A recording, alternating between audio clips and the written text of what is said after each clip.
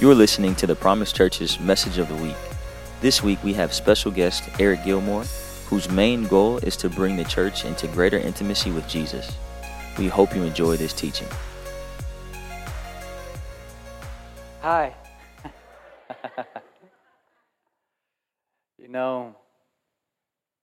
Being able to travel and go to different churches, you get to see the spiritual health of the people just by getting around the leadership and seeing how they communicate with one another, the peace they walk in, the joy they walk in. You can really assess a church's condition by just kicking it with the leaders a little while. And here, being around your pastors, how many of you are members of the church here? Let me see your hands. All right, raise your hand if you're not a member, just to make... Okay, so there's not many. The love of the Father, the grace of the Lord Jesus, and the fellowship of the Spirit are very evident in your leaders. I want to honor your leaders here because you guys have a foundation underneath you that will bring grace into the whole of your life. Paul said this, he said, "You are partakers of my grace." So the grace that was on Paul was trickling down onto the people, or probably better to say that the grace that was on his life went up to those that he was underneath. The beautiful thing about leadership in the biblical pattern is that it's like a foundation, it's below. And you don't really see them in the sense of everyday life of the church is seen by you being in your everyday situation. And underneath you are leaders that are praying for you and pouring into you like the foundation of this building right now. A lot of leadership today outside of the biblical pattern wants to be the roof, wants to be the thing seen and wants to stand on you. But good leadership lets you stand upon them. And that's what I see here. And I just want to say that it's wonderful to see it, and I'm honored to be a small part of the church in the way of ministry today. So I really honor you guys. Thank you so much. My wife and my kids are with me. They don't get to travel with me very much, but they're here right now. If they could just stand up, let us see. This is Leah here in the front. That's my wife, Brooke, and my daughter, Madison, my oldest, right there. Yeah. They're very precious to me. Crazy. My wife and I met when she was younger than my daughter. Wasn't that crazy? My brother married her sister. We've known each other since we were just kids. We grew up together. And our life together is at a point now where I never even thought it was possible. The grace of God has come upon us and blessed our family.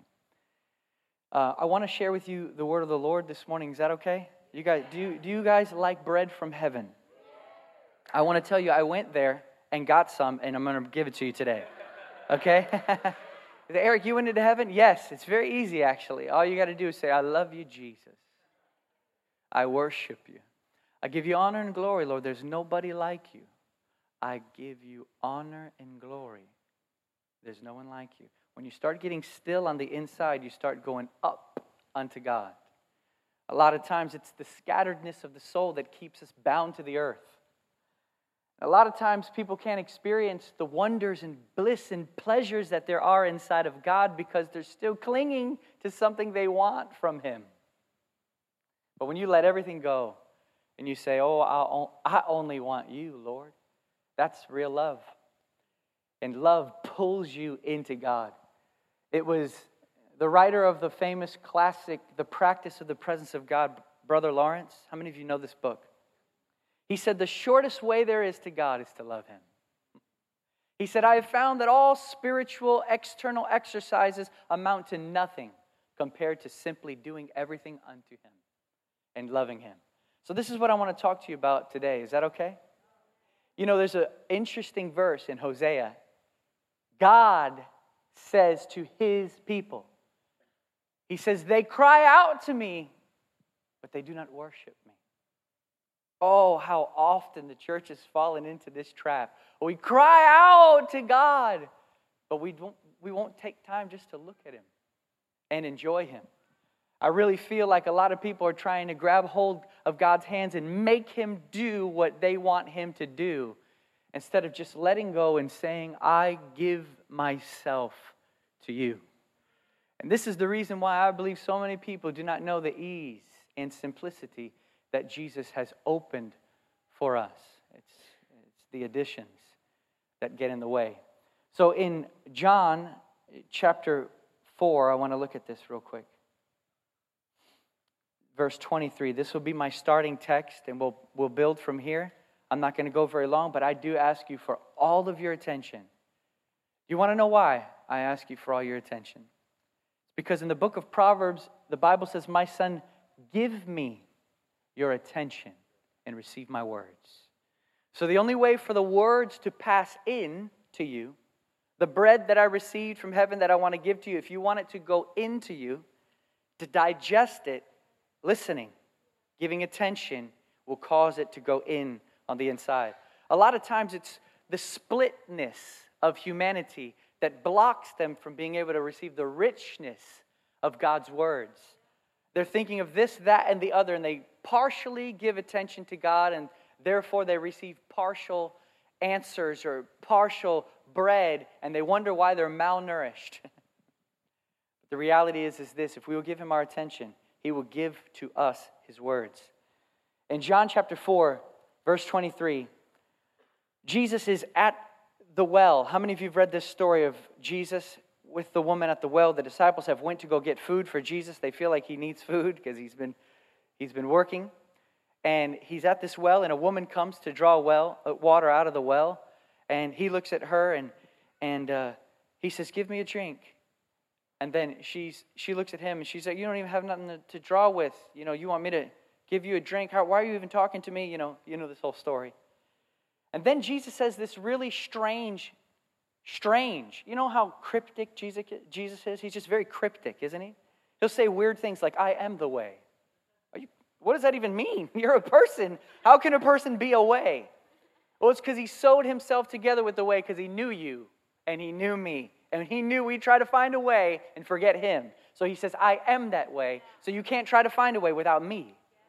He made Himself the core, the crux, the root. You cannot get away from Him.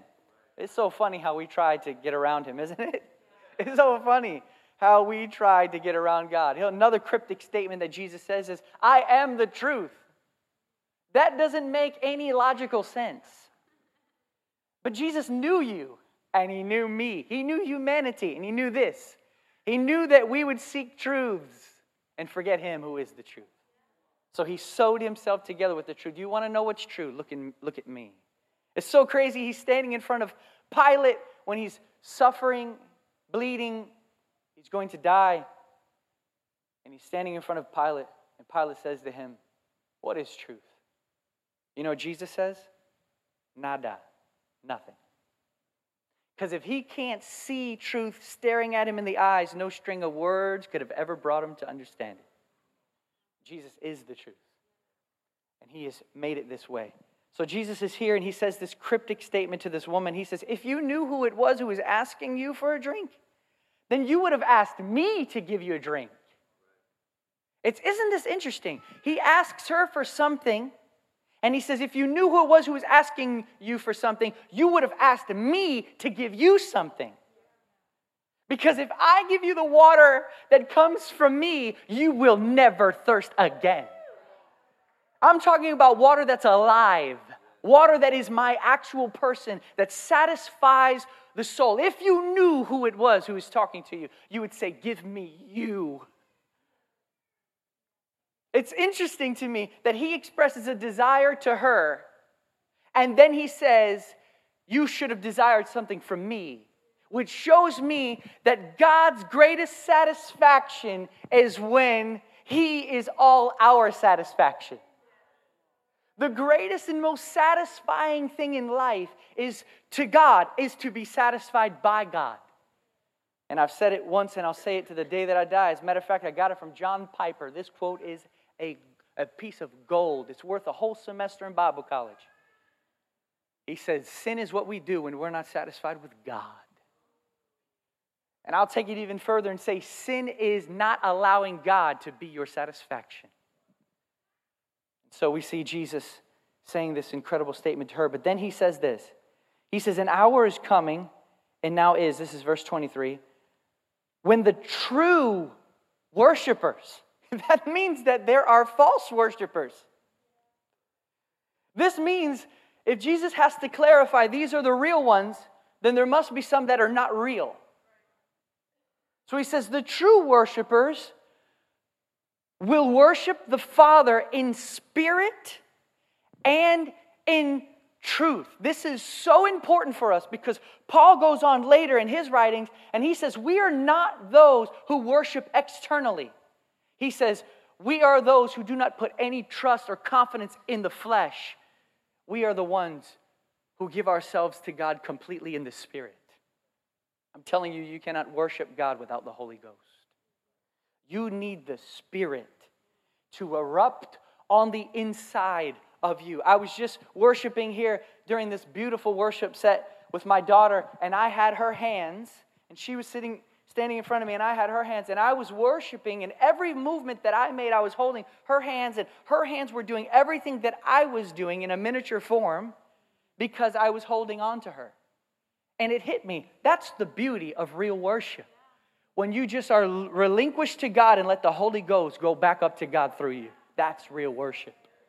The Trinitarian union, the Father in the Son in the Father, all by the Spirit, their mutual satisfaction one with another. You are invited in to yield into the Trinitarian fellowship, and this is the greatest bliss anybody could ever experience, ever in any world. And this is it, and you've been invited into it. And Jesus says this, the true worshipers do this. They yield to the Spirit and let the Spirit come through them. This is real worship. And then he says this, these are the kind of people that the Father seeks. Listen closely. Men seek God, but God seeks worshipers. What do you mean? Men are trying to figure God out. Just go to the Eastern world somewhere and talk to a Buddhist person who's been seeking God for 45 years, trying to find out how to please Him. He's miserable. Though he says he has Zen, he has nothing. The entire world is trying to find out where God is. But God is looking for where His worshipers are. Those who will yield to Him. You know what's crazy to me? Is that the Bible says a phrase that's as wild as this. That God humbles Himself to look upon the earth. Did you know that the psalmist said this? He said God humbles Himself to even look at the earth. He is so magnificent and glorious. He dwells in light that cannot be approached. And He is manifesting humility by even giving attention to this planet. That's how glorious He is. But He doesn't just turn attention to this planet. The Bible says that the Father's heart is searching. His very eyes are searching to and fro. This phrase, to and fro, has to do with going all over the world. He's looking for something. His eyes are going to and fro, looking for a heart that is completely His. That, my friends, is true worship. Here's my heart, God. I've been recently touched by the old Elvis song, Take My Heart. Take my whole life too. Because I can't help falling in love with you. This is the real worship. This is real worship that has nothing to do with outward forms, but an inward eruption. Take my heart, God, and take my whole life too, because I can't even help falling in love with you. I believe with all my heart that this is the message that God wants to encourage you with today. My ministry is very much like a Acts 14:31, going to the churches and lifting them up, just encouraging them. I know there are situations in this room that I don't have any idea about. You are going through things right now that I may never have gone through before. There are so many variables to your life that I'm not aware of, but I have come to you to lift you up, to encourage you, and to breathe fresh life into you so that you could see that even in the midst of all the things that are going on in your life, you can love Him. And in loving Him, your heart will exchange with Him. And then you'll begin to find out that there exists no match for the meeting of the eyes of God and man. And when you look at Him and He looks at you, you have found everything that your soul could ever actually obtain or have. There's no greater fulfillment, there's no greater satisfaction in this life than looking at God while He's looking at you. You say, Eric, you don't have any idea what I'm going through. Oh, I'll tell you, whatever you're going through isn't anything close to what Richard Wurmbrand went through.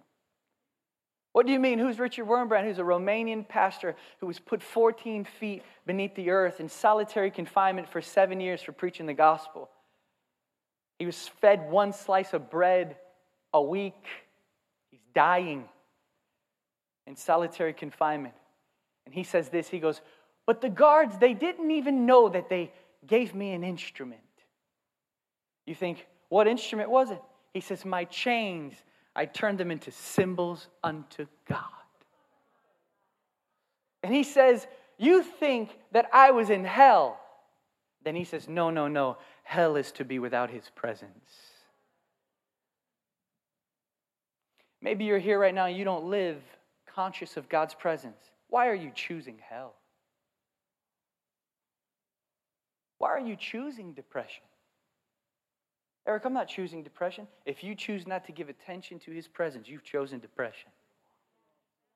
If you choose not to give Him His proper place in adoration and love exchange with Him, all your ducks can be in a row and you can be completely and totally void. Your doctrine can be as straight as a gun barrel and just as empty. It's worship of the heart going up unto God. It's the exchange. It's when the hearts touch. That's the kiss of heaven. Here's my love. His love has already been bestowed upon you on the cross. He can't do anything else. He's done the maximum. When He bled on that tree, every drop of blood was a symphony for your love. His heart was literally going up, out, wanting love. If there's any cry coming from the heart of God, it's this. It's love me. Love me. Somebody says to me, what's God saying? When I don't know a specific thing that God is saying for a person, I will tell them these two words. This is what God is saying to you. And I know it like I know my name is Eric. God is saying, love me. I feel like some people are like, Eric, you don't know my bank account right now. I'll tell you what God's saying to you. Love me. This is what's on His mind. This is what takes His heart's attention, is to have all of your love. I'm going to end right here with John chapter 12. If you want to turn there, you can, but I'll read a part of it to you. In this scene in John chapter 12, there's something that is very interesting to me. There's this woman. And this lady, I can't even talk about her because she moves me like nobody else in the entirety of the Bible. I love David, the man after God's own heart. I love Enoch, who walked with God and was not. I love all of these wonderful characters who God actually let their names be remembered because their names represent what and who they were. Some people want a nameless, faceless generation. No, He wants your name and He wants your face. Yeah, so this is His desire, His goal is to unite Himself with you. Otherwise, it would have been there once was a man. No, it says Enoch. Books of the Bible are named after people who were merged with their God. Not people who nobody knew who they were. It was just somebody, sometime. No. And every one of these men, whether it be Daniel, who's a man greatly loved, or Moses, the humblest man on the earth, or John, the beloved, it doesn't matter who it is. Each one of their names and what they experienced in God means that you can be that man also. They're just like you. And you can choose to have Him or you can choose not to have Him. It's up to you. So in this chapter, John chapter 12, we see that Jesus is inside of a house. And while He's inside of this house, this woman comes up to Him. And it's really interesting what she does. It's actually really strange. She takes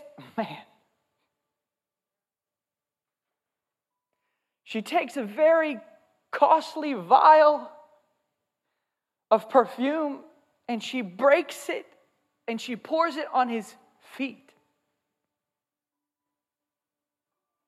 I don't think there's anybody in this room that's ever seen something so strange.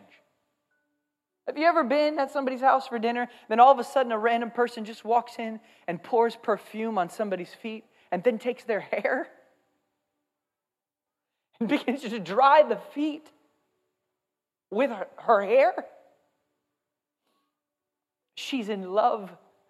She don't care what nobody else thinks. She's so taken and captivated by him, she wants to give him not part of it, all of it, because he's all to her. And what you give and what you hold back are all a measure of your love. If you give him everything, that means he's everything to you. But whatever you hold back from him means he's not that to you. But I'm telling you, worship is real when the inward gaze of the soul comes upon God. Worship is real when it gives its entire being over to him. Here's real worship. I love you so much. Here's my entire being. Here's my mind. Here's my will. Here's my life. Here's my future, my past, my present. I give everything over to you. And this is what Romans 12 is talking about. That this is your reasonable act of worship. To lay every part of your being at the feet of Jesus because of love. It's love that steals his attention. People say, I don't know how to experience God when I get alone. Oh, just love him. He can't resist it. There's no method. There's not a skip and a hop and a dance to be able to get God's presence like an Indian around a fire. It's literally just your heart going up to him. Oh, how I long for you. Oh, how I desire you.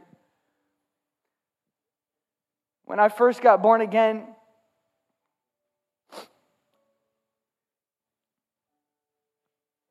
I was pursuing God so hard. I ate as little as I could, and I prayed as much as I could.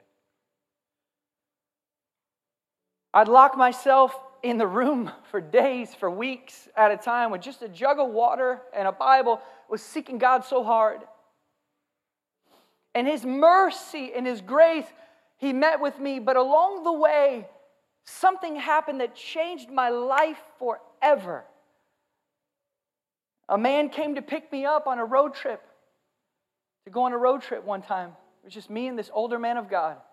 And there I was with my fervent pursuit and efforts and striving after God. I get into this car, and the man looks at me and he goes, let's pray. So I did the only thing that I knew how to do, and I started praying in the Spirit. Just praying in the Spirit, fighting with God. Literally struggling, straining, sweating, trying to get God to do something. And this man, he just waited. He knew I would end up getting really tired. So he just waited. When I was tired, I stopped praying. And he waited for the smoke to clear from my all-out assault on God and hell and everything else. And then with the steering wheel in one hand and a steaming coffee in the other, he went just like this. Ready? Jesus, I worship you.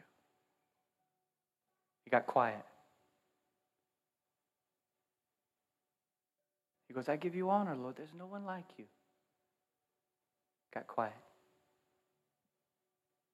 He goes, I worship you. The presence of the Lord so flooded that car. I started to weep. But I wept for two reasons. Number one, I could sense the presence of the Lord.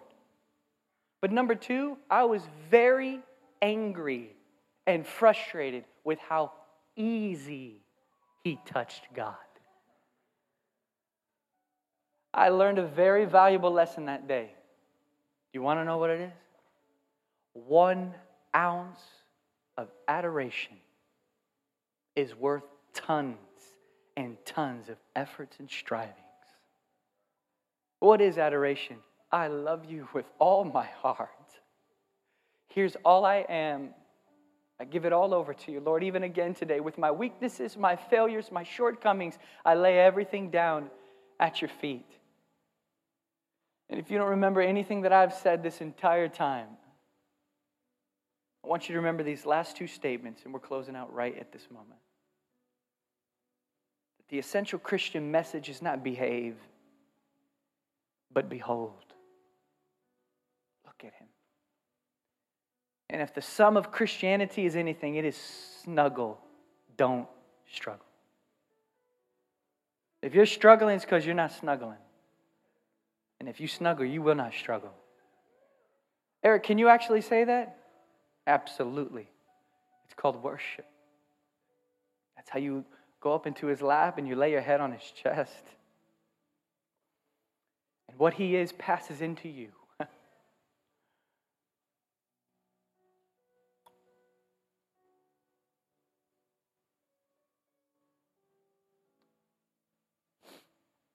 Oh, how I honor you, Jesus. There's nobody like you.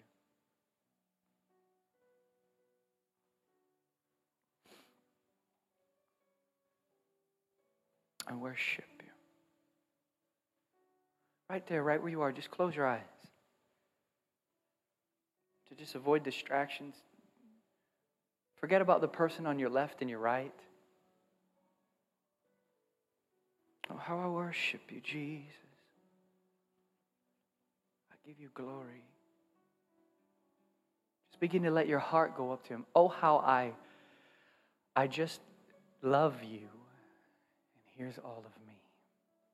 Take my heart. Take my whole life.